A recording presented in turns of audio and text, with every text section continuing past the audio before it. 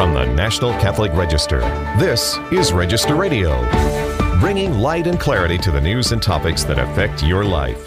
Hooked on the Camino. That's how one bishop described his fifth pilgrimage on the ancient way of St. James. Recently, 3 U.S. bishops traveled together on the Camino de Santiago in Spain for 2.5 weeks.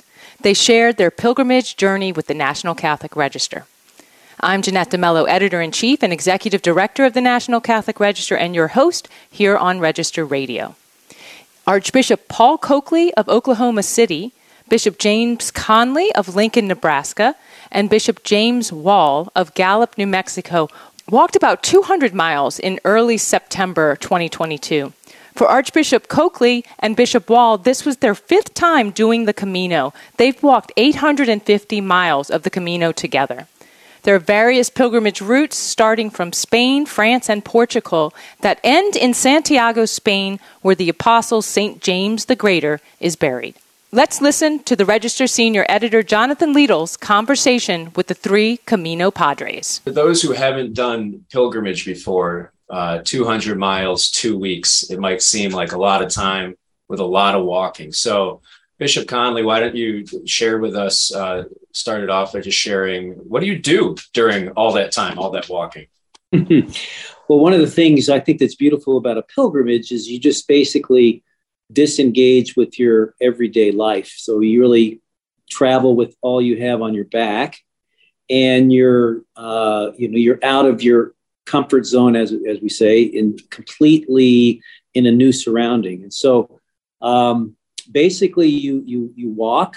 I think time sort of slows down because you're disengaged and disconnected with everything, and then you just observe where you are. I think everything becomes much more magnified. Weather, night, day, people, villages, and then you just walk the way, and so you've got time. It's a good combination. You've got time to yourself to just contemplate.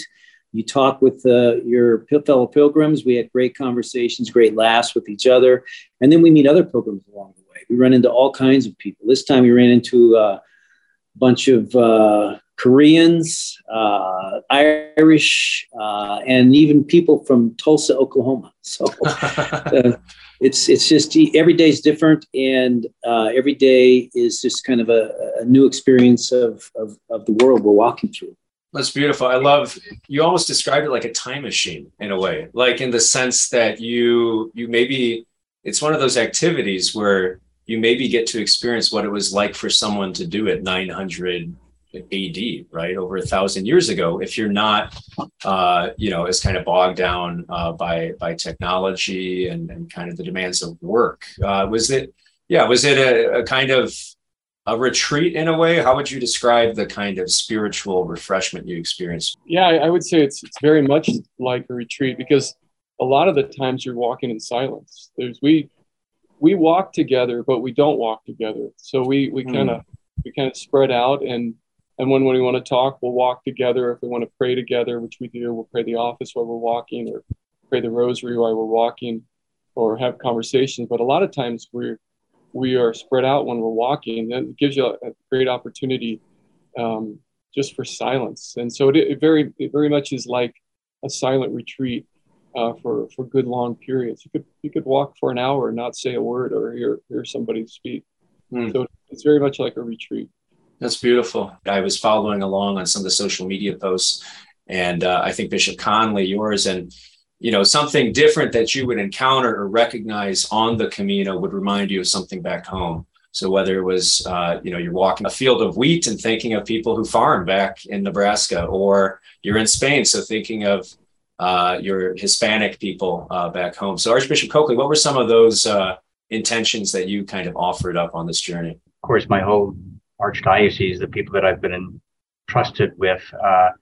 This particular Camino, I was very conscious of and mindful of my priests and praying for them. We had a big seminarian gala right before I left, and So I was very mindful of the needs of our seminarians, needs of our priests, prayed a lot for vocations to the priesthood. Each day there was something different, perhaps different intentions that would come to mind each day. So it wasn't scripted or anything. It was, you kind of take it as it comes. It's very much living in the moment, and maybe it's a pain in your back or a pain in your foot or something that puts you in mind of other people's sufferings and unite our own sufferings or inconveniences with those of others and offer them to the Lord. So it was there's plenty to pray about in that. Yeah. It sounds like it provides plenty of opportunities to offer things up and unite them with the Lord, as you said. I'm curious also, we talked a bit about, the ancient origins, right, of El Camino de Santiago. And, one aspect of it that people really, think fondly of that we don't experience as much today is hospitality along the way. And you think back to the origins of El Camino, and it was really visitors, foreigners coming to a country they'd maybe never been to and traveling by foot without all kinds of conveniences and people along the way helping them. Bishop Conley, is that what's that like in 2022? I don't know, the experiences of hospitality along the way, or really just kind of interacting and maybe connecting with the local culture. I think that the spirit of hospitality on the Camino is still very much alive, that tradition. And you have to think that these people that when you go into a village and book into a hostel or sit down and have dinner at a restaurant, that these people have been providing hospitality for pilgrims for hundreds and thousands, really, of years. And maybe they're the parents, grandparents, and ancestors of doing this. And so we experience that a lot. The people are that's just what they do. Of course, they depend upon the pilgrims for their livelihood, especially those that run businesses like hotels or restaurants. But just the people of the village. One day we were at, I can't remember where it was now, these guys probably remember, but there was a retired professor of Spanish literature. We were just sitting these guys were smoking cigars. I don't smoke cigars. And these guys were just sitting having a cigar, and this guy walks up and we start talking in Spanish, and he tells us, he's a Spanish professor, high school professor, and he starts talking about Spanish history, and we just kind of hit it off and talked to him for a good half an hour, 45 minutes. But he's probably been seeing people walk through his village for his whole lifetime. Yeah, and we saw that everywhere we went. People were just used to having pilgrims walk through, and they're very much open to us and very welcoming, and they want to talk to us and find out where we're from. And it's just a great spirit of hospitality. That's beautiful. Yeah, Archbishop. I remember our very first Camino experience when we arrived at the place we intended to start from. We had taken a bus from Madrid, and we hopped off the bus with our backpacks and we started walking toward where we thought the trail was. We started off immediately walking in the wrong direction. And the first people we encountered got our attention and said, pointed back behind you, you're going the wrong way, pilgrim. So they look out for us, the pilgrim. Yeah.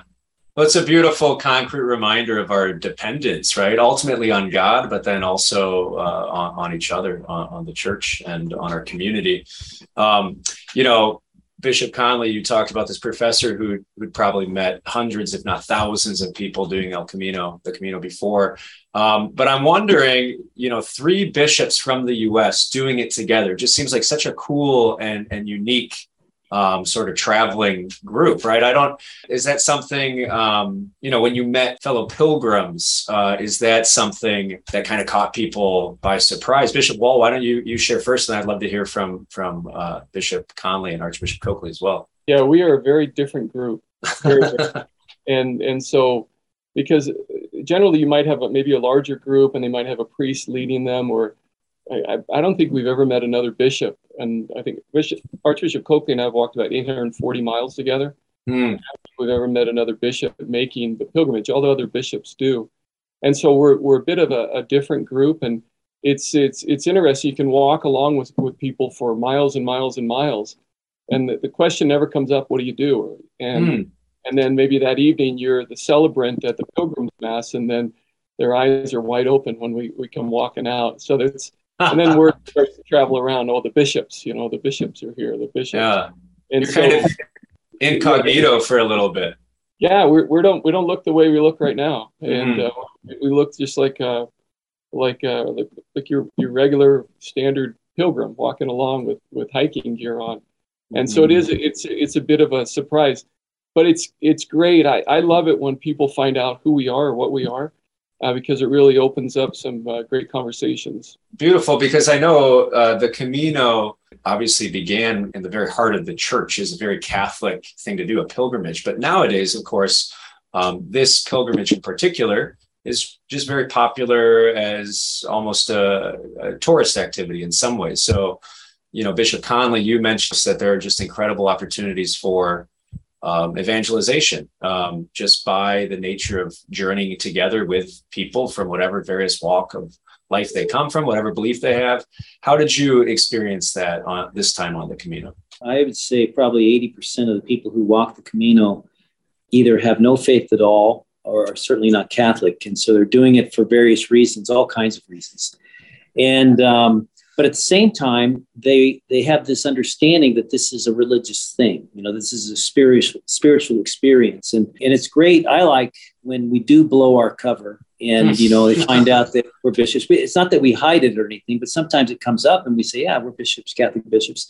And then we get an opportunity to explain to them, well, this what we're doing, what we're all doing together has a very ancient origin, because we're all headed to the tomb of an apostle of Jesus Christ who was a personal friend of his. And for some, it's, oh, really? Is that what this is all about? Wow, and it's an opportunity to start a conversation.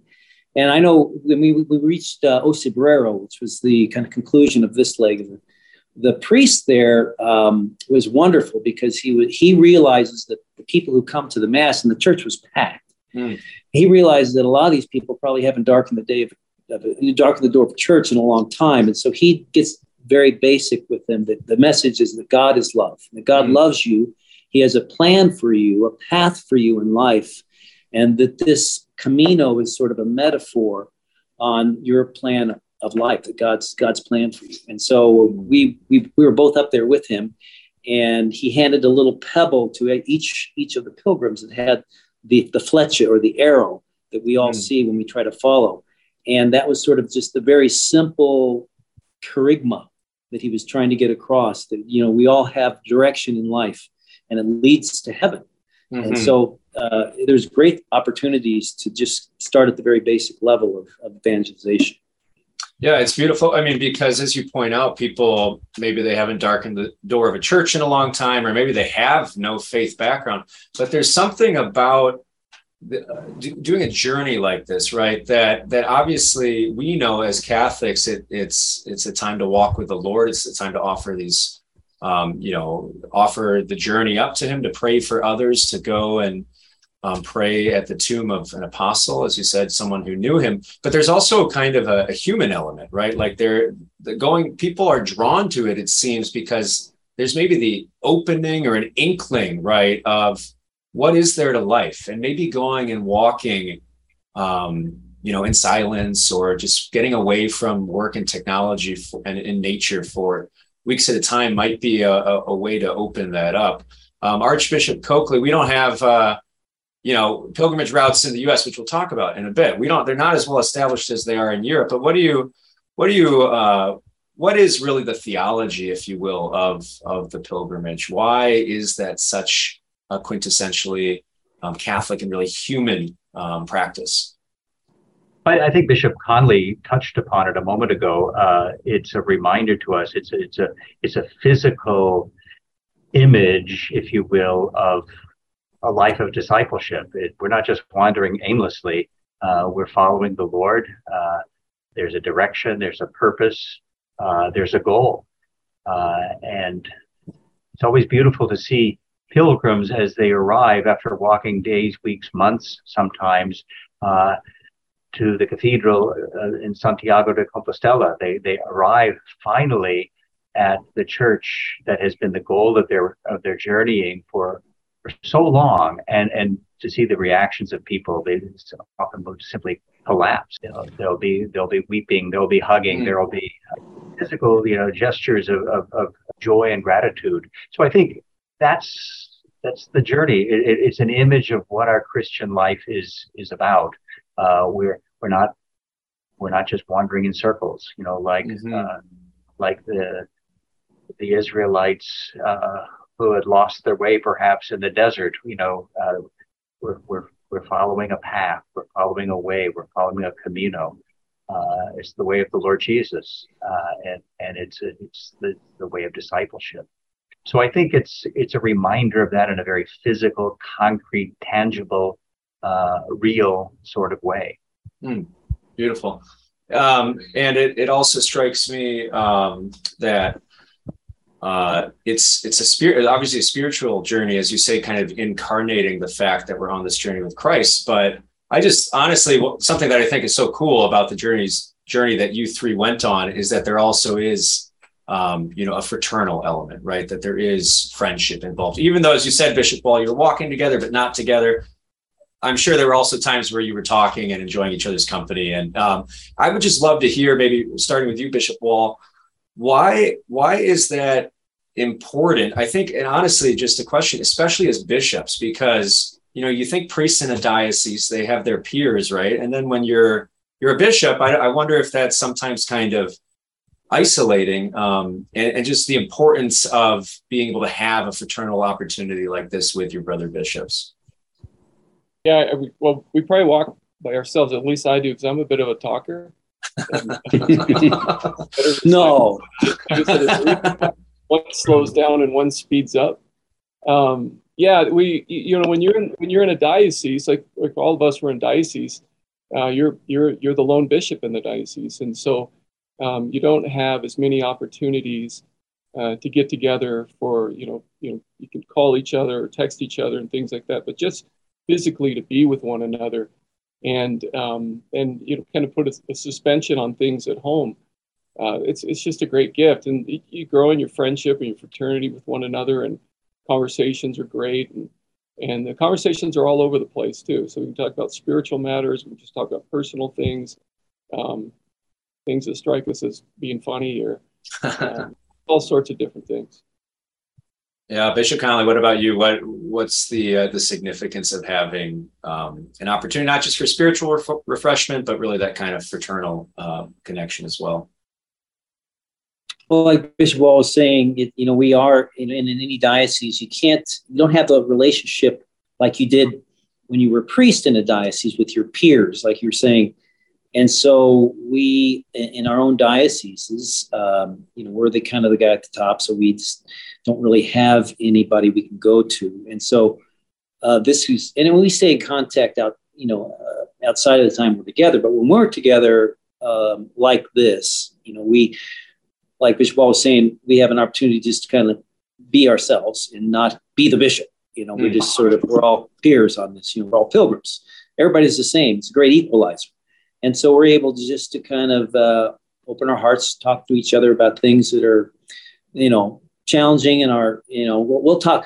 We don't talk a whole lot about work, so to speak, but it comes up because it's who we are. It's our life, and we'll, conversation will come about a difficulty in the diocese or a challenge we got ahead of us when we come back.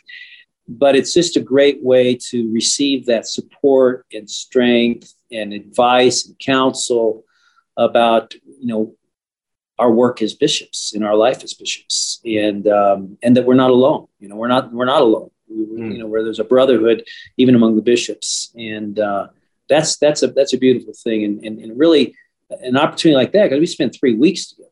Yeah, we were 3 weeks because we took some days off. Full disclosure, I took 3 days off on the Camino, so I didn't walk the full 200. I did 140. I think Bishop Wall kind of 142.5 miles. I had surgery on my feet over the winter, and so I had this metatarsal fusion of my joints. So I was a little bit hobbled. So I'm glad I took those days off, and of course I got I got a hard time from these guys on it, but they were good. They understood. In fact, they even probably said, while they were smoking their cigars or something. Probably. Yeah, right, exactly. So I had to get the drinks ready for them, and they came in the next town. So, but it was just a great, it's a great time of fraternity and support and encouragement as brother bishops. That's beautiful. Obviously Europe, I actually remember reading on a coffee table. I was on a retreat somewhere. They had a book of all the retreats in, they're not retreats, pilgrimages in Europe. And there are a bunch. There's the Way of St. Oslo up in Norway.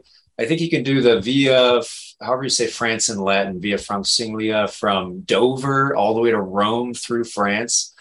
So incredible opportunities in Europe. In the US, maybe not as much history, not as many pilgrimage routes are known, but I'm wondering if the three of you have any favorite local pilgrimages or what we can do really to maybe start a culture of pilgrimage here in the US, so that as great as it is to get to Spain and obviously to go to a place like the Tomb of St. James, we could have more opportunities for that locally. So Archbishop Coakley, why don't you kick it off, and what are your thoughts?